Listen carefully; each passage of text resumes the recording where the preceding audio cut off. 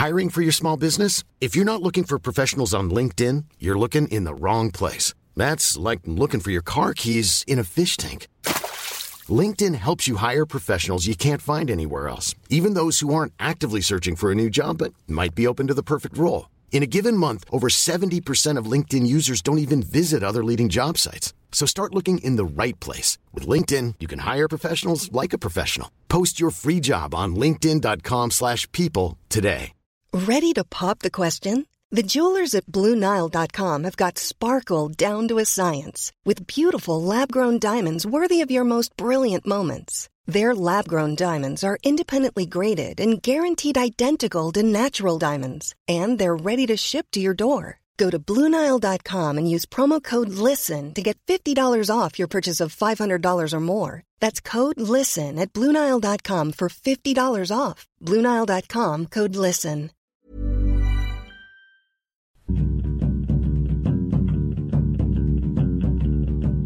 Hello, welcome to Film Fandango, the film podcast. My name's David Reed. Hello, thank you for downloading this. And with me as ever is Marek Larwood. Hello, Marek. Hello, David. And hello, Buddy, the dog, who is keeping us company. He's yawned during that introduction, for those of you who cannot see him, which is all of you.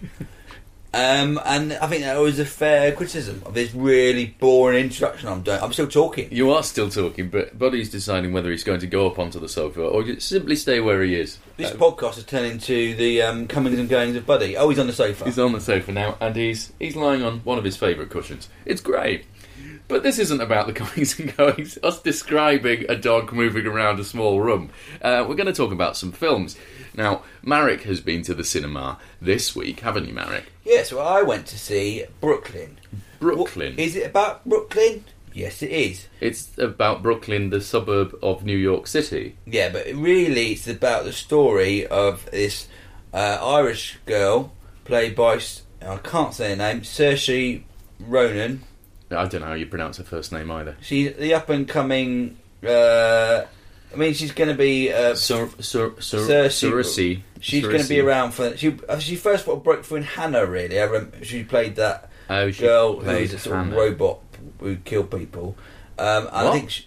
That's Ex Machina. No, it was Hannah about a robot as well? Not a robot. She was a highly trained sort of... assassin lady. Assassin, yeah. Oh, yes, of course. She's the opposite in this. Right. She's in How I Live Now is the one I saw, that little film about the apocalypse. Oh, okay, yeah. She was very good in. She's a very good actress. Anyway, so she is in her small village in Ireland, and there aren't really any jobs, and she decides that she's going to take the boat and immigrate to Brooklyn, leaving her mum and sister behind to try and find her fortune. And then she does that, and... she finds a fortune. Well, she goes on the boat and she falls in love, and then things happen, and she has to sort of... It's one of the... What era is it set in? 1950s. Right. It is... I mean, this film is slow. Okay. This is how... It's slower than that. How much slower? It's not much happens. I talked before about what films you can show your nan, or grandparents, or people who are worried that there might be something. This is the perfect grandparent film. It's at their pace. If you've got an Irish grandparent, they will shit their pants. Well, the grandparents might do that anyway. I'm not saying Irish grandparents particularly are incontinent. No, I'm saying they will be very pleased to watch this, or they might be. Oh, it was one of those audiences where everyone was a lot older than me. Okay. I had to look and see if it was some sort of pensioner screening that I sneaked into back to them. It's a lovely story about a lovely Irish girl went over there. She went over to New York, and she knew very few people, but she made a go of it, and it's beautiful, really. And Julie Walters is there playing the woman who runs the house all the girls living in America, so she is. And they have a lovely chat there. They talk, and then some of them listen, and it's lovely. But back in those times, there weren't really many direct jokes. Everyone was worried about not offending people, so it's a different sort of humour, so it is, your man. That's right. That's not very good, Irish. They're all right. It's a bit different. Yeah, well, this sounds... Did you like it? Well, I quite enjoyed it because she's very watchable. Yeah. Now, there's an odd thing in this film where, and as usual, you've probably talked about this before, her love interest in America, and I can't even find the bloke on the cast list, I think he's a terrible actor who pulled the same face over and over again. His name's Emery Cohen. And I was convinced, because of his acting, Yeah. that he was going to be killed. What do you mean? Why? Because of his acting? I was convinced that, this bloke isn't... That he wasn't really a lead. Right.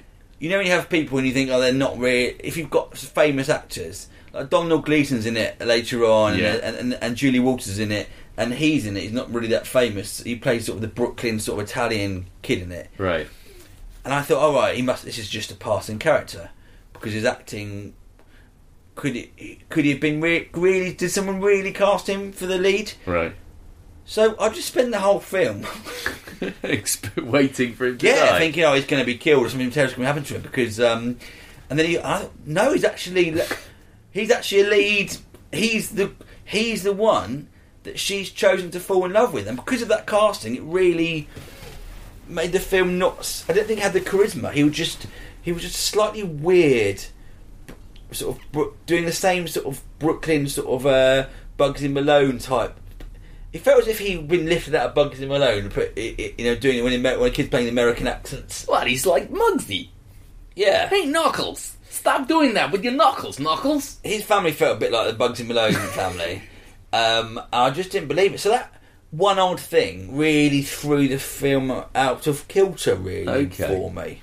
Well, it's amazing how easy that is. But to happen. I didn't think it was. I cry every film. Oh, I know. Yes. But this one, I thought a lot of people around me, a lot of the older ladies were crying. Were they really? What was that like, being in a room full of old women crying? That was probably a first. Well, I had to check my trousers were on. Sure. And they were. Well, it's always good to check. Yeah. And it was just... Have you been in a room full of crying old women before? Yes. Exclusively old women? What experience was that? Well, I went to watch Iris. Oh, was that mostly crying old women? I've not seen Iris. Is it sad? It's a film about Alzheimer's. Oh, I went to watch it in the cinema. It's not going to be happy. I went to watch it in the cinema about Iris Murdoch, the writer, and everyone in the cinema, I've said this before, were just old people. Right. It's the worst nightmare. Yeah. Like going to watch a film when you're 18, it's about Alzheimer's and slowly losing dying. A really horrible, slow loss of all your faculties. And everyone else in the room is someone it could very easily happen to very soon. Yes. Yeah, that sounds like a very odd form of torture. A really odd experience. So why were all these people, these old ladies, crying? I don't know whether they were Irish or they had some sort of... Did they all have forgotten loves in Brooklyn somewhere? It was just a bit about finding love and then being and a young girl finding herself and reinventing herself. It's quite a flimsy plot. Is it the American dream, basically? A bit like that. But she's so good. It sounds like Fievel Goes West. A little bit like that. Or American Tail, is it called the first one? I forget. It's like that with a really good lead. Because Fievel was instead of a mouse. Fievel was a dick. I don't know, Fievel's alright. No, he didn't do much else, did he? But the whole thing, I couldn't work out why this bloke was in it. Yeah. Has he done much else? I looked up briefly. Wasn't he in The Place Amongst the Pines? The Place Amongst the Pines. Sorry. I can't remember him in that. Maybe it was the son. He was one. I don't know. Anyway, I did quite enjoy it, but it's got really good reviews. I'm surprised how good the reviews are. I'd give it 6 Mareks. Okay, Brooklyn. I shan't see it. Now, has anyone written in? Does anyone want to talk to us? Yes, they have. What did they want? Well, I accidentally closed the page when I was trying to expand it just then. Okay. So this is where, a lot of podcasts would edit this bit out and go over it and, and make sure that it went seamlessly on. But as you can hear, I am doing nothing of the sort. I'm shamelessly filling with very little content. I really should learn how to auto-tune things, because I could turn these into little songs, couldn't I? Just quite easily. That would be good. That would be good, but I won't. It would take some effort. Richard Bald has written in. What does he want? Why don't you read it out? Okay, what accent does he want? I can read it myself. Yeah, sorry. I forgot you could read. Okay. Dealer's choice on accent, as Fife is a bit too specific. Oh, you wanted it from Fife? Fife. Do you know a Fife accent? No, I just do Scottish. A Scotch accent. Is it the north of... Hello. Everywhere's north of Edinburgh, isn't it? I think Fife's a bit schemy. Hello, buddy, Marek, David, Danielle, /guest, and fellow film fandangoans. I'm a little behind on the podcasts. I've just listened to episode 200. Wanted to say thank you for your excellent podcast. I did mean to congratulate David in person once at a Do the Right Thing recording, but made a pig's ear of showing off my Film Fandango hoodie to you that I thought it best to sit down. I don't remember that. I'm sorry, Richard. Enough rambling. Since I realise I still haven't watched Big Font Large Spacing, Your Kind Prize, I was wondering if there are any films you have owned or have been meaning to watch but haven't got round to. That's an interesting question. You've not watched that film? He was the winner of Big Font Large Spacing. He's not watched it yet. And my friend Paul, friend of the show, he made a film which a low budget film, I think for about $3,000 or something. Regular listen to the show, he's going to be very upset. He is going to be upset. You have to watch it, Richard.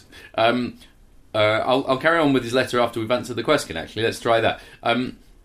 Any films you own that you've been meaning to get round to? Yes, most of them. Most of the films I own, I still just keep going to Netflix and Blinkbox and Now TV and all of these and watching other things. I've got entire box sets of movies by a director's entire canon, and I've not opened them yet at all. I've been meaning to. The director of the original Solaris, my brother bought me a box set of his stuff. Okay. Yeah. But yeah, any for you? I don't have any DVDs. Do you not? No. Have you never had any DVDs? I've moved so many times that boxes of books and DVDs, I never watch any of them again, and so I've just got rid of pretty much all of my books, apart from the nice arty ones, and all DVDs I don't.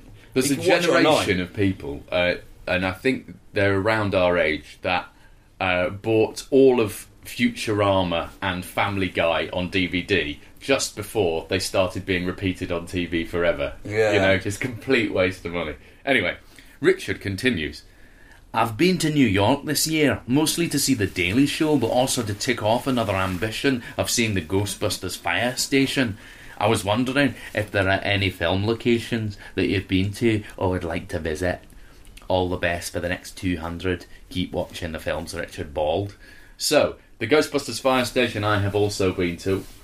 There's the bridge in Central Park, just nearby the Ghostbusters fire station, that has been used in all of the films. But I like it as being the place where McCloud meets up with his best friend guy in Central Park. Today I went to a film location. What's that?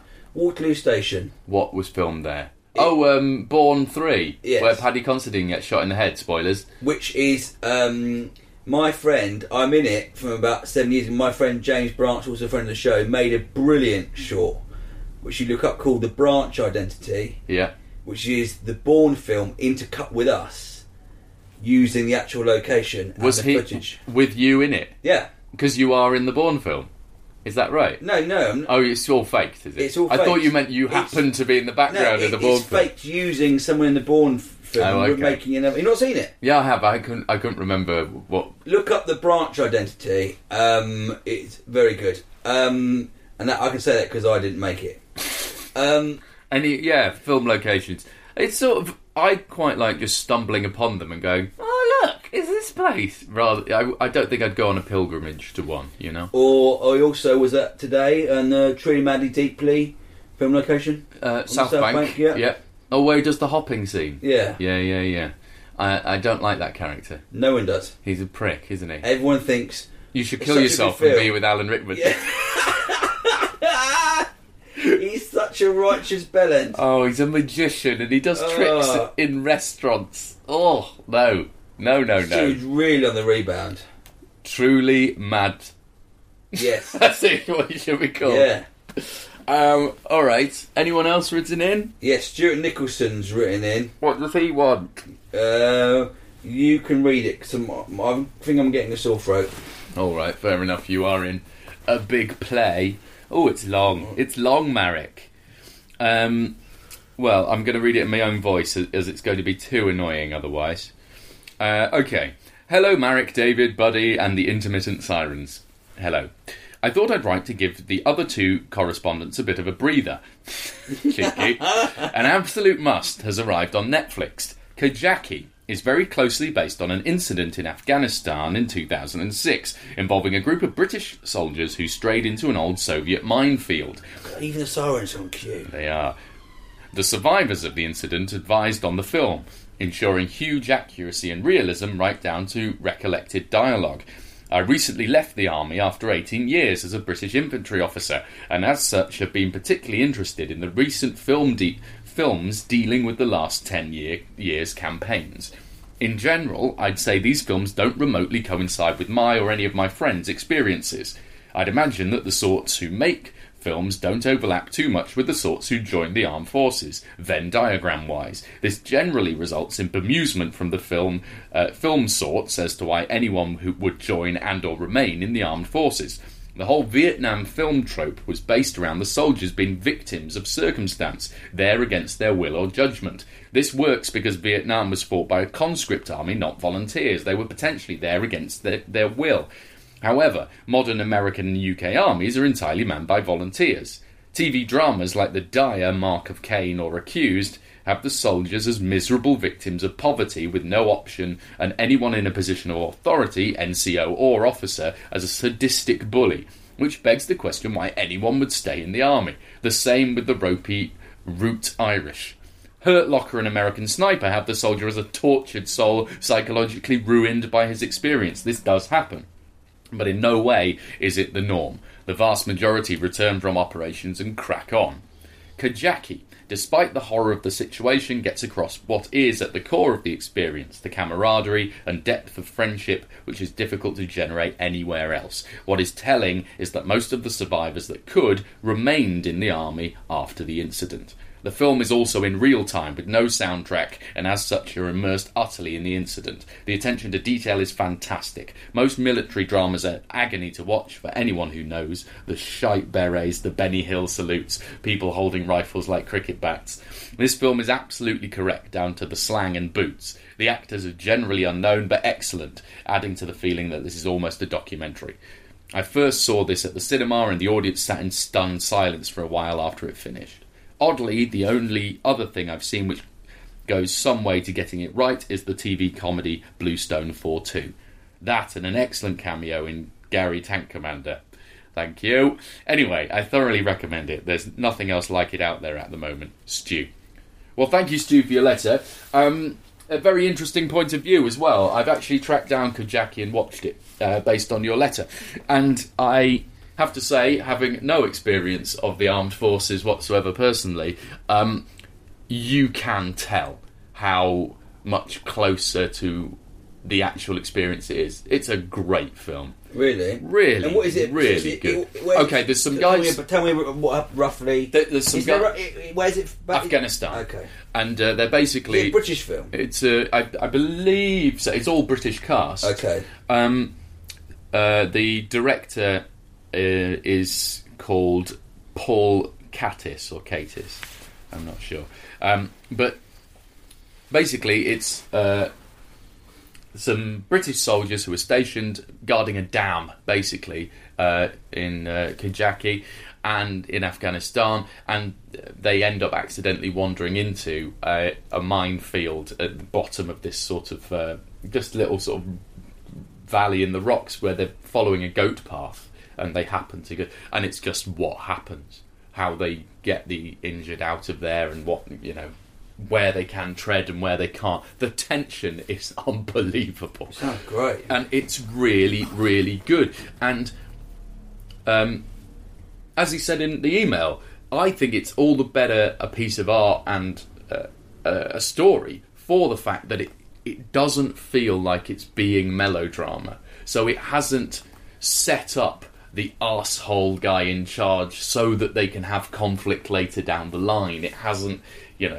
made all of them have tragic backstories. It's just real people trying to survive, and that makes it more frightening because it's so close to what reality is. I mean, they're all actors, of course, but it feels genuine. It feels very genuine. And is the whole thing just an incident? The whole thing is that one incident. Yeah. Okay. Yeah. So it's almost a bottle episode, really. I mean, they're on patrols and doing stuff before the inciting incident, I guess you'd call it, and then it's locks into this one occasion. And what's so sort of beautiful about it and narrows its perspective down to a singular thing is it's just about these blokes. That's it. There's no commentary on a wider political situation it's about men in a conflict area, therefore it must be moralising or doing something. It doesn't even touch that. It just touched on the fact they're here, and it's not even an enemy that's put them in this situation. This is a Soviet minefield that's been left there from before their time. Oh, really? Okay. Yeah. It's like it's just when they left hundreds and hundreds of mines in this region, and then there they are. It's great. It's really good. Does it help the fact that they're all unknown to the actors? Pretty much. I had to look them up and then go, oh, that's that guy from I suppose you'd call him the lead. There's a doctor character in it who, obviously, because of the nature of the situation of somebody wandering into a minefield, is vital to their survival, and so you see a lot of it through his eyes, I guess. And he is one of the supporting cast in Game of Thrones. If you look him up, he's one of the guys at the wall, and you go, oh yeah, it's that guy. But apart from that, no, I don't recognise any of them. Does that help the film? Absolutely, yeah. I mean, it would be the kind of thing that if it does any business at all, America will try and remake it and cast Josh Hartnett and add in a load of stuff about how there is about the nature of war and what this conflict is about, and I think he's right. The Vietnam War trope has been copied and pasted in cinema into other conflicts, and it's perhaps not as relevant. I think that's a very interesting point. The whole "what are we doing here, man?" kind of thing. Yeah, probably because they were so successful. Yeah. Because films like Platoon, Hamburger Hill and Full Metal Jacket were... Of course, but they were relevant to very relevant to a very specific conflict, weren't they? It's fascinating. It's great. It's really good. And then you get to hear what happened to the real people afterwards. And really? Yeah, and they do that thing of you see the photos of the actor and the real person. Do they get the actors to look like the people, or is it just... Not really, no. I mean, there's no wildly different, but not really. They just cast good people. My only criticism actually, and is for the first until they get into the minefield, I found it really hard to understand what any of them were saying. Oh, because of terminology? Well, no, just because they've got wildly different British regional accents. Okay. And they're all just sort of chatting and they're not delivering lines. It's very naturalistically done. So until they're in sort of a more high intensity situation, they just sort of... I just keep tuning into that many different accents all in one go from people you're not used to hearing. It took me about 20 minutes to actually understand what they were talking about. And then after that, it was no problem at all. But I would also say the title is rubbish. It's called... What is it called that? Kajaki isn't a rubbish title. I think that's the name of the dam that they're nearby. Okay. But it's called Kajaki : The True Story, I think, on Netflix, which makes it sound like a made-for-TV piece of crap. Doesn't it? When was it released then? It's 2014. Okay. But in America it's called Kilo 2 Bravo, which is the call sign of one of them, I think. But it's well worth tracking down, and it's on Netflix. If you have Netflix, I'm sure it's available on iTunes and other places as well. But yes, a very different approach to a film set in a war, but not really about war, but more humanising of the people involved. Great, well watch that. I want to watch that. Sounds great. Yeah. I think I suppose it's a short one today, but that's it. You can have too much of us, can't you? You can have too much of us. If you'd like too much of us, then why not email us, dearfilmfandango@gmail.com. Or you can talk to one another on Facebook /filmfandango, or you can tweet us at filmfandango, at Mr. David Reed, or at Merritt Larwood. And we'll be back next week. Keep watching the films.